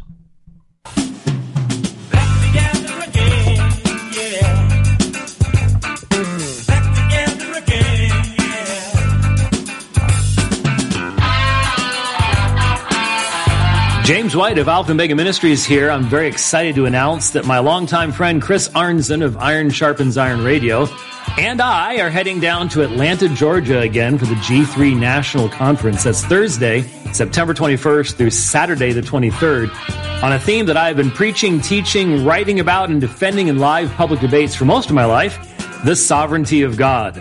I'll be joined on the speaking roster by Steve Lawson, Vodi Balcom, Paul Washer, Virgil Walker, Scott Aniol, and Josh Bice, founder of G3 Ministries. And there's more great news. Chris Arnzen of Iron Sharpens Iron Radio can get you a 30% discount off the registration fee. Go to g3min.org. That's g3min.org. And enter promo code G3ISIR. That's G3ISIR for the 30% discount. Chris Arnzen and I look forward to seeing you all Thursday, September 21st through Saturday the 23rd for the G3 National Conference in Atlanta, Georgia on the sovereignty of God. Make sure you stop by the Iron Sharpens Iron radio exhibitor booth and say hi to Chris Arnzen while you're there. Go to g3min.org and enter promo code G3ISIR for your 30% discount off the registration fee.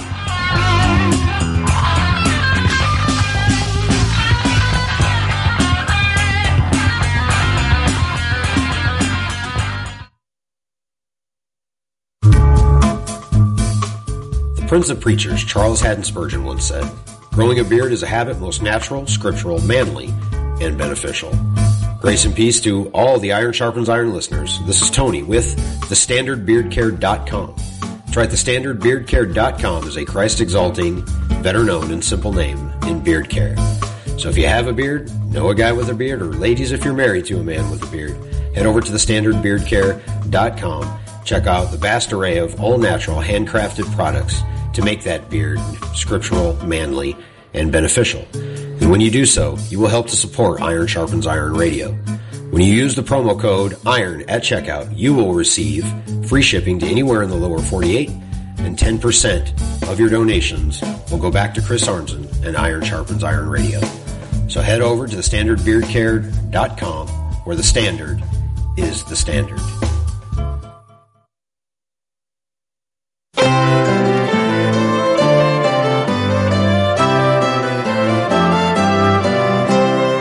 When Iron Sharpens Iron Radio first launched in 2005, the publishers of the New American Standard Bible were among my very first sponsors. It gives me joy knowing that many scholars and pastors in the Iron Sharpens Iron Radio audience have been sticking with or switching to the NASB. I'm Dr. Joseph Pipa, President and Professor of Systematic and Homiletical Theology at Greenville Presbyterian Theological Seminary in Taylor, South Carolina. And the NASB is my Bible of choice. I'm Pastor Chuck White at the First Trinity Lutheran Church in Tonawanda, New York, and the NASB is my Bible of choice. I'm Pastor Anthony Mathenia of Christ Church in Radford, Virginia, and the NASB is my Bible of choice. I'm Pastor Jesse Miller of Damascus Road Christian Church in Gardnerville, Nevada, and the NASB is my Bible of choice. I'm Pastor Bruce Bennett of Word of Truth Church in Farmingville, Long Island, New York, and the NASB is my Bible of choice. I'm Pastor Rodney Brown of Metro Bible Church in Southlake, Texas, and the NASB is my Bible of choice. I'm Pastor Jim Harrison of Red Mills Baptist Church in Mahopac Falls, New York, and the NASB is my Bible of choice. Here's a great way for your church to help keep Iron Sharpens Iron Radio on the air. Pastors, are your pew Bibles tattered and falling apart? Consider restocking your pews with the NASB. And tell the publishers you heard about them from Chris Arnzen on Iron Sharpens Iron Radio. Go to nasbible.com. That's nasbible.com to place your order.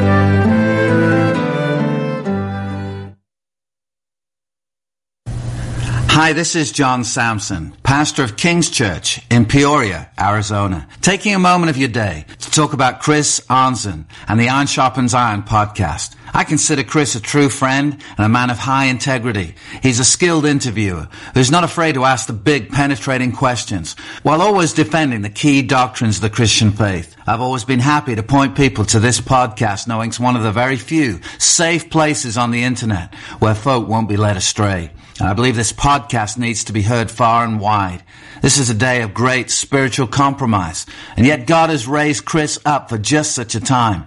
And knowing this, it's up to us as members of the body of Christ to stand with such a ministry in prayer and in finances. I'm pleased to do so and would like to ask you to prayerfully consider joining me in supporting Iron Sharpens Iron financially. Would you consider sending either a one-time gift or even becoming a regular monthly partner with this ministry? I know it would be a huge encouragement to Chris if you would.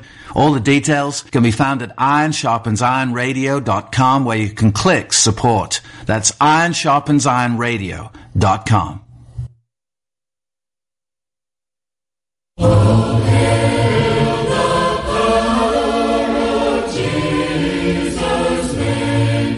This is Pastor Bill Sasso, Grace Church at Franklin, here in the beautiful state of Tennessee. Our congregation is one of a growing number of churches who love and support Iron Sharpens Iron radio financially. Grace Church at Franklin is an independent, autonomous body of believers which strives to clearly declare the whole counsel of God as revealed in Scripture through the person and work of our Lord Jesus Christ. And of course, the end for which we strive is the glory of God. If you live near Franklin, Tennessee, and Franklin is just south of Nashville, maybe 10 minutes, or you are visiting this area, or you have friends and loved ones nearby, we hope you will join us some Lord's Day in worshiping our God and Savior. Please feel free to contact me if you have more questions about Grace Church at Franklin. Our website is gracechurchatfranklin.org. That's gracechurchatfranklin.org. This is Pastor Bill Sasso wishing you all the richest blessings of our sovereign Lord, God, Savior, and King Jesus Christ, today and always.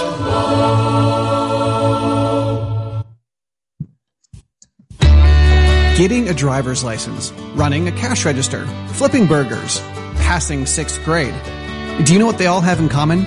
They all require training, assessments, and certifications. But do you know what requires no training at all? Becoming a parent. My name is A.M. Brewster. I'm the president of Truth Love Parent and host of its award-winning podcast. I've been a biblical family counselor since the early 2000s, and what I've discovered is that the majority of Christian parents have never been biblically equipped to do the work of the ministry in their homes. That's why Truth Love Parent exists. We serve God by equipping dads and moms to be the ambassador parents God called and created them to be. We produce free parenting resources, train church leaders, and offer biblical counseling so that the next generation of dads and moms can use the scriptures to parent their children for life and godliness. Please visit us at truthloveparent.com.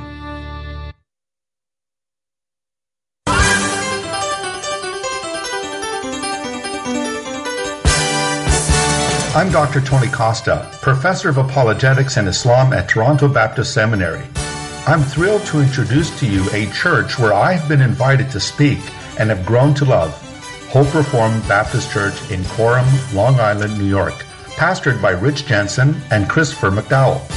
It's such a joy to witness and experience fellowship with people of God like the dear saints at Hope Reformed Baptist Church in Coram, who have an intensely passionate desire to continue digging deeper and deeper into the unfathomable riches of Christ in His holy word, and to enthusiastically proclaim Christ Jesus the King and His doctrines of sovereign grace in Suffolk County, Long Island, and beyond.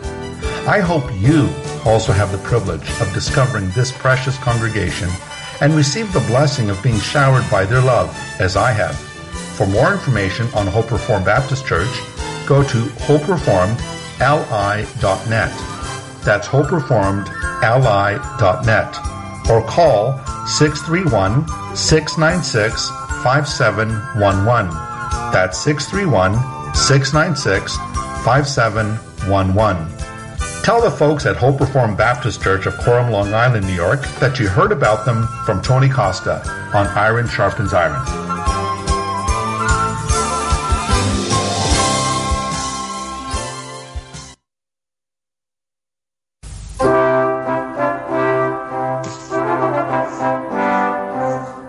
If you love Iron Sharpens Iron Radio, one of the best ways you can help keep the show on the air is by supporting our advertisers. One such faithful advertiser who really believes in what Chris Arnzen is doing is Daniel P. Patafuco, serious injury lawyer and Christian apologist.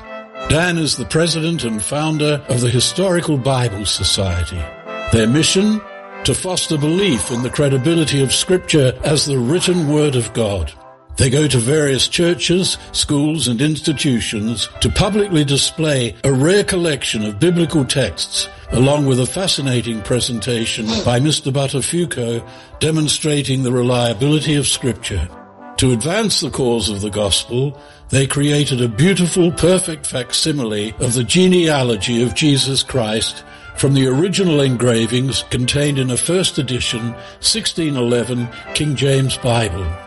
This 17th century hand-engraved chart shows the family tree of Jesus Christ going back to Adam and Eve. This book is complete with gorgeous full-size illustrations of Noah's Ark and the Tower of Babel, and an explanation of why the genealogy of Jesus is so important for his claims to the throne of the universe. Originals of this work are in museums, and nobody has ever made it accessible to the public in a large book form before. You can have your own copy of this 44-page genealogy book for a donation of $35 or more. Visit historicalbiblesociety.org. That's historicalbiblesociety.org. Thanks for helping to keep Iron Sharpens Iron Radio on the air. Puritan Reformed is a Bible-believing, kingdom-building, devil-fighting church. We are devoted to upholding the apostolic doctrine and practice preserved in Scripture alone. Puritan Reformed teaches men to rule and lead as image-bearing prophets, priests, and kings. We teach families to worship together as families. Puritan is committed to teaching the whole counsel of God so that the earth will be filled with the knowledge of God as the waters cover the sea. We sing the Psalms, teach the law, proclaim the gospel, make disciples, maintain discipline, and exalt Christ. This is Pastor David Reese of Puritan Reformed in Phoenix, Arizona. Join us in the glorious cause of advancing Christ's crown and covenant over the kings of the earth. Puritan Reformed Church. Believe, build, fight. PuritanPHX.com.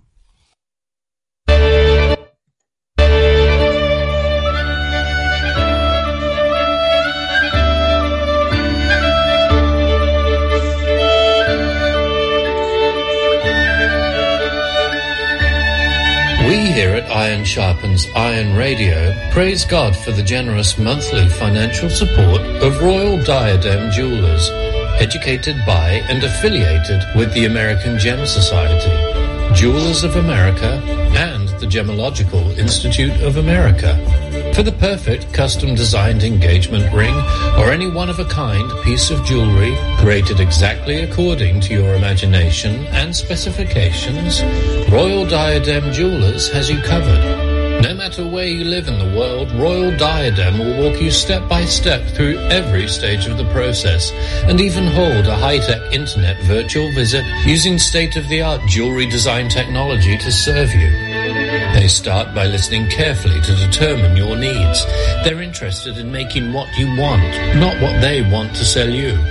From rough design to digital model, to photorealistic image, to wax prototype model, to the finished product, they're continually listening to your input, likes and dislikes, making any changes necessary along the way.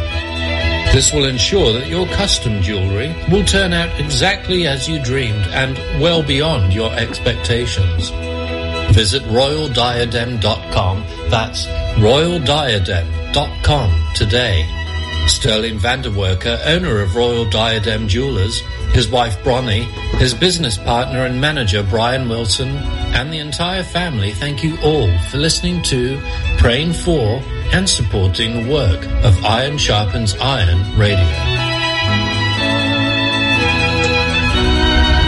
And don't forget, folks, RoyalDiadem.com is still offering Iron Sharpens Iron Radio 100% of the profits from any sale made to an Iron Sharpens Iron Radio listener of a piece of jewelry valued at $100 or more, whether it's a piece of jewelry they already have in stock at RoyalDiadem.com, or if you're having a custom designed piece of jewelry like an engagement ring, or turning your church logo or your seminary logo or your denomination logo into a piece of jewelry, or anything else your imagination and creativity can conjure up. If you mention Iron Sharpens Iron Radio, you will get this piece of jewelry not only masterfully created, but all of the profits, 100% of the profits, will go to Iron Sharpens Iron Radio for a limited time. We don't know when they're going to pull the plug on that offer, so please go to RoyalDiadem.com as quickly as possible, and always mention that you heard about them from Chris Arnzen and Iron Sharpens Iron Radio.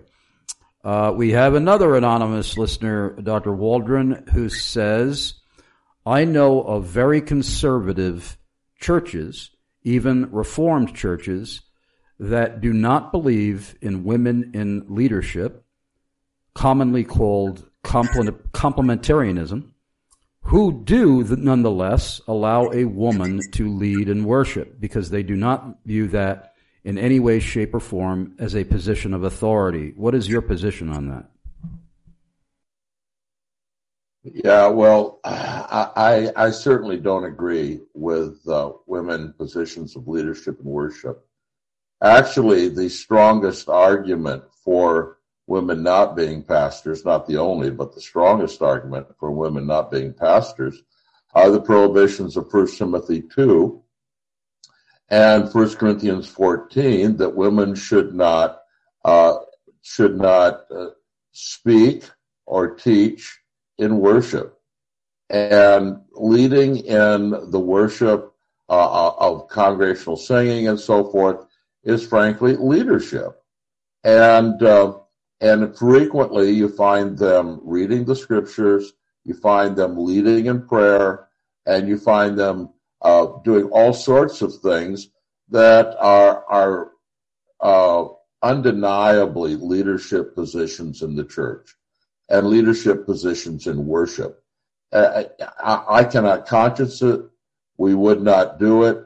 I'm not saying that if someone has a well-organized and helpful gospel team up front, that a woman might not be one of them.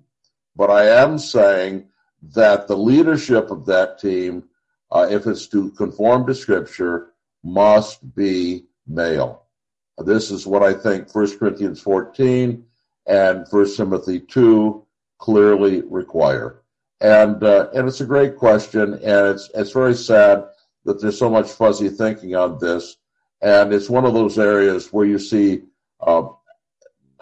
exegeses of 1 Corinthians 14 and 1 Timothy 2 being proposed that are plainly the result of our cultural drift and not a fair treatment or a just treatment of what Paul meant to say. So I'm a complementarian, and I think that means that not only the offices of the church, but leadership and worship must be masculine. And we are out of time. I want to make sure that our listeners have all the information that they need today. First of all, for more details on Covenant Baptist Theological Seminary, go to cbtseminary.org, cbtseminary.org. You're also going to find out about the conference that is titled just as the book we've been addressing is, How Then Should We Worship? And that conference is being held March 23rd through the 25th in Louisville, Kentucky. And that information, again, is at cbtseminary.org. Also, do not forget about the offer that 10 of Those Publishing is offering, a 50% discount on the price of this book. So go to 10ofthose.com. I do not know how long they are going to offer that to our listeners, so I would advise you to go to that website as quickly as possible. And I just want to thank you so much, Dr. Waldron. You have been a joy, as you always are, to interview. I look forward to your frequent return to this program. I want to thank everybody who listened, especially those who took the time to write in questions. And I want you all to always remember for the rest of your lives that Jesus Christ is a far greater Savior than you are a sinner.